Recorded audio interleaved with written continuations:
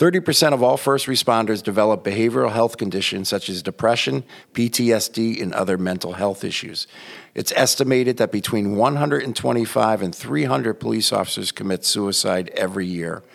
6.6% of first responders have attempted suicide at least once, and this is 10 times the rate of the general population.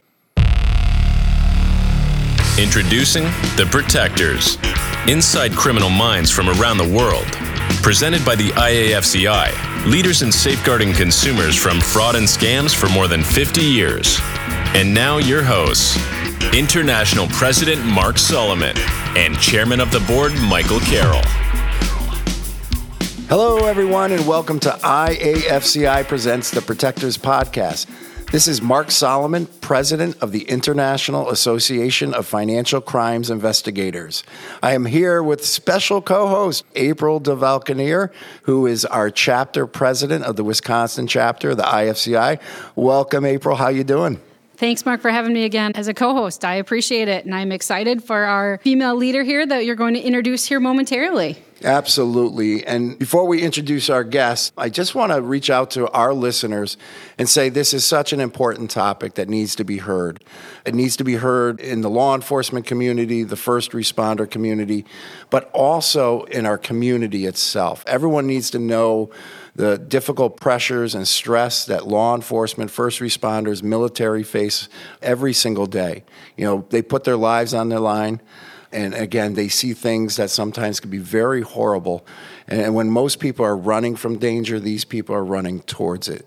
So I'm very honored to introduce our first guest. Absolutely, Mark. Looking forward to it. All right. Today's guest has a very critical message to those in law enforcement or our first responders or in the military.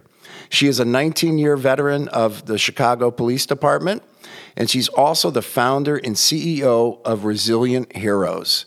April and I would like to welcome to the show Liz Pohl. Hi, guys. How are you? Thank you for having me. Hey, thanks for being on the show. We really appreciate it. And I'm going to start things off with April. Thanks, Mark. I'm excited, Liz, for you to be here and explain about Resilient Heroes. Can you tell us more about the organization? Sure. So it is a not-for-profit organization, and we focus on trauma and suicide, mostly psychoeducation, informing the public, and we want to inform first responders and the public about trauma and suicide as it relates to law enforcement, firemen, medics, all first responders, and civilians as well. Can you tell us why you started the Resilient Heroes? So I have 19 years on the job with the Chicago Police Department, and I have a master's in forensic psychology. I started to see that early on in my career, we were having a really big problem with a threat that was bigger than dying in the line of duty, and that's suicide. And I started to see how so many individuals were affected by a lot of different factors in their life, especially the job, and how whether people were coping in the right ways or not, they were taking their life by suicide. But originally, the chatter that was occurring in roll calls or it was occurring in the departments, whether it be on the street, training, wherever, the chatter among all of our fellow officers was, you know, trying to find an answer, one specific reason as to why someone would do this, right? And not ultimately understanding how this would even unravel, how such a thing would happen. There are a lot of reactions that people have when someone takes their life. There's a lot of, sadness, there is shock, there's anger, there's confusion. I mean, people just don't even understand how and why someone would do such a thing. So that's really where it started for me. And with my background in psychology, I really just wanted to start going into really trying to get a lot of information and understand the entire idea of how someone unravels and how this comes about. So I ended up getting trained, and I do suicide psychological autopsies, which are taking cases where we are going back to the individual's life and trying to piece together, ultimately answer three questions: why suicide, why that day, and why those means. And through interviews and gathering a lot of information, a lot of data, I compile a report, and we start to see, as we interview certain people, we see all the risk factors that are present. And Liz, I appreciate this incredible organization and what you're doing. And I spent 26 years in law enforcement before retiring and going to the private sector. But, one of the things I love about what you're doing is you have the ability to reach out to other police officers, other first responders. And, sometimes it's only those people that understand truly what they're going through. And to have a resource like you and your organization to talk cop to cop or first responder to first responder, I think is so important. Yeah, I feel that it's important for us to not only speak to each other, but the knowledge is necessary. Just as they give us tools to go out and do our job, the tools that we have on our belt or whatever, we need the tools such as the knowledge on what happens when we come on this job and we're experiencing all these difficult situations, critical incidents. There's so much trauma that we're enduring, and no one's really telling us what we're supposed to do with that. We don't know how to process that, and it takes over, and in a lot of cases we're stuck and we're not able to move forward. And so that is where a lot of it all begins, and we ultimately have layers and layers of issues that we are not working through, and then ultimately we end up in this really horrible place where we have people dying by suicide. And if we can just get the message out that if we start to explain and psychoeducate, train individuals to really understand all that goes into it and how we can actually avoid or prevent this if we navigate in a different way, we will have better results. All right. So just out of curiosity, you said earlier, though, that this is not just for law enforcement, that you can do this for private sector as well. So how does that affect the private sector aspect of individuals? So we're seeing critical incidents happen not just in law enforcement or overall other first responders. We're seeing critical incidents happen in grocery stores now, at schools, at retail malls. We have employees, security guards for these companies that are literally just getting up, going to work, and they are now caught in the traumatic situation of a critical incident. People are getting shot. There's violent attacks, robberies. This is real, and it's happening. And then they're not even prepared for this, right? They're dealing with this before the first responders even arrive on scene. And now, after it's all said and done, no one's really paying attention or asking, hey, how's that 20-year-old who's working or 50-year-old that was dealing with this scenario in the store, how are they doing? How are they able to come back and process what has occurred and understand that they're having a normal reaction to a very abnormal situation? And that's, I think, where we get stuck as human beings. We don't realize that this is how we're supposed to function and how we're supposed to react. We're supposed to be able to have emotional reactions. We're supposed to struggle a little bit, and it just varies, though, from person to person. Some people are a little more resilient, and they can come back from it. Others take a little longer, and they might need more resources. So ultimately, though, handling it and dealing with it is what we need to do in order to move past the incident and get to a healthier place in life.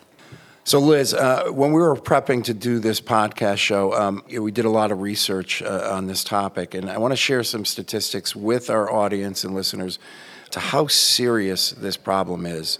30% of all first responders develop behavioral health conditions such as depression, PTSD, and other mental health issues. It's estimated that between 125 and 300 police officers commit suicide every year. 6.6% of first responders have attempted suicide at least once, and this is 10 times the rate of the general population. So, Liz, this is such a monumental problem, and how do we reach out to these officers, these first responders that are struggling? How do we get to them before it's too late? So I think that knowledge is the most important thing. It sounds so cliche, but it's true. If we don't have the information and we don't know what is going on, what our options are, what to do, how can we fix anything? I think ultimately with first responders, we're thrown out into this environment where we have to just respond and we do our job and we carry the job out. But there are a lot of horrific things that we see. There's a lot of trauma that we endure, and everybody just kind of goes back to work and they keep functioning and they carry out their duties, but we need to have first responders understand that the trauma that we're enduring is something that is not normal situations. These are very abnormal situations, but we are having normal responses to what we're enduring. We need to have individuals understand that the risk factors that are involved, the protective factors that are missing, these are the things that will have individuals start to go down a negative path and potentially want to take their lives. If we start to train and we start to have the conversation with individuals that, like, listen, we know you're handling it, you're able to get up, function, and go back to work tomorrow, but you need to have better self-care. And that self-care comes with talking and training individuals about mental health and talking about what it is that the body endures when they go through trauma and what you can expect. We need to mitigate those stress factors. Yeah, and it can manifest in so many different ways through alcoholism, drug abuse, divorce. So like I said, it is going to come out in some way, some manner, without there being some sort of intervention or help. And just to remind everybody, it's not just the first responder themselves, it's everyone, right? So everyone knows a law enforcement officer or a first responder or someone in the military that this could also be beneficial for. Yeah, we are seeing, obviously, that this is happening in different communities, right? We're seeing trauma with critical incidents in schools, in the grocery stores, on the street, everywhere. It's in your face. You have social media that really just highlights what's going on, and everyone's just seeing this and hearing it about it. People are afraid. And unfortunately, if we just suppress these traumas and we just, shove them and turn them away and ignore them, we're not dealing with the issue. If you have a medical issue, we deal with it. We don't just let it get worse, for the most part, right? But if you have trauma and you don't deal with it, it is going to come out. One way or another. It's a matter of when, not if. Liz, can you give us some indication as to what the underlying issues of trauma and suicide are as it relates to law enforcement? So the issues are we're not addressing the fact that as human beings, when we experience these traumas, there are things that happen to our body, to our mind, and we need to address those issues. We need to not just continue to think that we can just jump back in and function and we're okay and be in denial and, suppress it all. It's there. It's not going to go away, especially these real critical incidents or even cumulative trauma, trauma that you keep experiencing over and over, through time. It's going to come out. You need to understand that you have to deal with it, and there have to be resources that you need to seek in order to work through those issues. So Liz, another statistic I found very interesting is that in this study of law enforcement officers, that around 80% of them did reach out to somebody else and tell them that they were suffering either from PTSD, suicidal ideations, and we're getting a lot better, it seems like, in the profession. This was such an untalked about thing, hidden thing, the old days of, hey, suck it up, tough it out. But, there are opportunities here. There are opportunities still to get this message out to law enforcement, to first responders, to military, that there is people out there to help you, that you should not be embarrassed about this. But if we could get more and more responses and requests for help, how do we do that? You're absolutely right when it comes to the whole idea of, we've come a long way. We have, but we still have a lot of work to do. I think that it's important for individuals to know that the days of suck it up, buttercup, that's done. Like, the world evolves, we evolve. We have to. And talking to someone, whether it's a peer or a supervisor or a coworker, is one step to try to get some kind of help. I know it's not easy. This is not an easy topic. It's a very tough topic, especially when it comes to suicide. But we've been going about it in circles over and over and over, doing the same thing, expecting different results, and here we are. You know what I mean? We need to start helping people understand what is available to you or the next person. It's not one size fits all. it varies. So you need to understand what resources are available out there for you, how to look for those resources, what's available. Do people even know what EMDR is? It's not just always going to do psychotherapy. How do we ultimately just deal with what's happening to us and go get help for it? In regards to that, Liz, what are the different current projects that you guys are working on through your organization? So I've been working with some departments with training. I have been out to Florida, and I am working with a couple of organizations out there. Love to give a shout out to Kevin Lynch, who has done amazing, amazing work for first responders around this country with the Quell Foundation. I mean, incredible. They're really just trying to break the stigma, and I have not seen anyone do such an amazing job as they have. We're working with Lynn University with some mental health future clinicians and getting them trained when they're going through their graduate programs, and working with population of first responders. And then there are a couple other things in the works. And I do a lot of work where I take Arlo, my 200-pound Mastiff, who is a trained therapy dog, who is a gentle giant. And I like to say that he shares that commonality with a lot of the first responders, where he's like this giant, tough, like beast on the outside. But, he has a real great, gentle heart and soul in the interior. So, well, that's awesome. And we actually have Arlo here in the location with us. Arlo, do you want to say anything? That's not him. It was just me. He doesn't bark, I guess, apparently, right? He's not a barker. He's so lazy and gentle and just like a calm soul. Like nothing bothers him. He doesn't really maybe if you say treat, he'll start running over. Want a treat? Oh my God, he's running at me. Oh my God, he's huge. He's a horse. He's not a dog. He's 200 pounds of love, who thinks he's a tiny chihuahua or something. And you're here with your husband as well, correct, Peter? Yes, he's a sergeant with Chicago PD and supports, obviously, your organization. He is my ultimate support. Awesome. Well, we thank both of you guys for your service and what you're doing to protect those that need help, that are suffering through this and feel like there's no way out. There is a way out. And for any law enforcement officer, first responder, any military person, or any citizen, think they're going through something that they can't handle, you got to get help, you got to seek help, and you will be okay. Life is too important, too valuable, and like I said, the help is waiting for anyone out there. Please reach out. How do we get a hold of your organization?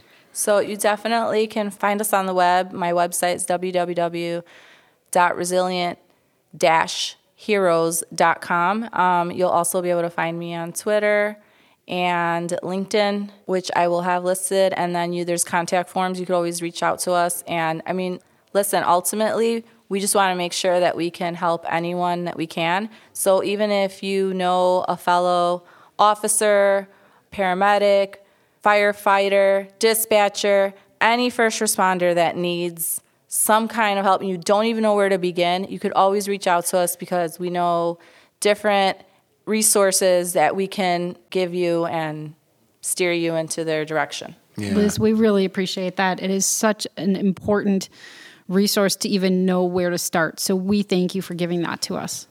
Thank you. So Liz, we are going to put Resilient Heroes contact information and website on the show notes for our listeners. And Liz, if there's somebody going through something immediate where they're feeling suicidal, obviously we want you to reach out to hospitals, your supervisors, whoever it is, get that immediate help that you need. It will get better. It's just, we don't want you to ignore it anymore. Go out there, seek the immediate help. You have a great organization here that is willing to support you as well. Thank you so much. I appreciate it. And there are individuals who, fortunately, have had a second chance after attempting suicide. Very rare that we have those cases, but we do have individuals that, after the fact, have come back, gotten their resources that they needed, gotten the help, and have turned their lives around completely.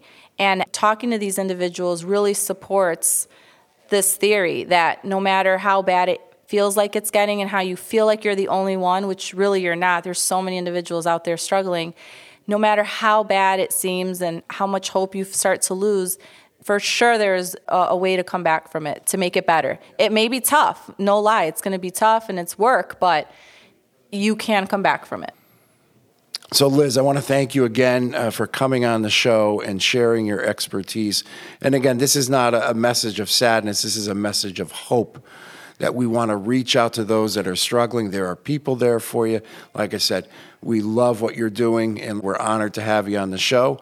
And we wish you all the best in the future in this company. Thank you so much. I appreciate you guys. Thank you. All right. Well, April, this was a very moving episode. And like I said, we know there's so many that go out there every single day, and they are heroes. They go out there, protect our communities, and sometimes they suffer greatly because of what they do and what their profession is. So, but a story of hope. We want anybody out there that needs help to reach out, get the proper help, reach out to organizations like Liz's. Life will go on. Life will get better. Absolutely. It's such an important resource, Liz. We appreciate everything that you're doing, not just here locally in Chicago, but all across the country. Thank you so much. All right. Well, you know what? Before we go, I have to thank our listeners for tuning in for this very special podcast. Be safe out there. And again, if you have an idea for a topic, or you have a fraud or financial or a relevant topic for the Protectors, we're here. Send us an email at iafciprotectorspodcast@gmail.com. And April, I have to ask you and put you on the spot. Where can they find our podcast? Anywhere they listen to podcasts. Apple, Google, Spotify, and Stitch. Stitcher. All right. So yeah, any type of podcast platform, we're going to be on it. Please subscribe. Spread this word so other people hear it. Our goal here is to reach out to the public, reach out to those, to educate them, make them aware. And I can't think of a better topic than this one today. So I'm going to sign off from Connecticut. This is Mark Solomon. And April DeVulcanier from Wisconsin. Thank you for having me as a special co-host today. Appreciate everybody listening. And we'll talk to you real soon. Thanks for listening to today's podcast. Remember, as you join the fight to protect our citizens, you're not alone. With more than 6,500 members from around the world, the men and women of the IAFCI are standing together with you. To learn more or to join the IAFCI, please visit our website at www.iafci.org. The Protectors Podcast is produced by Modified Media and is available for free wherever you listen to podcasts. The hosts and guest opinions are their own and do not reflect those of management, employers, or sponsors. Listeners are encouraged to contact law enforcement if they suspect being a victim of a crime.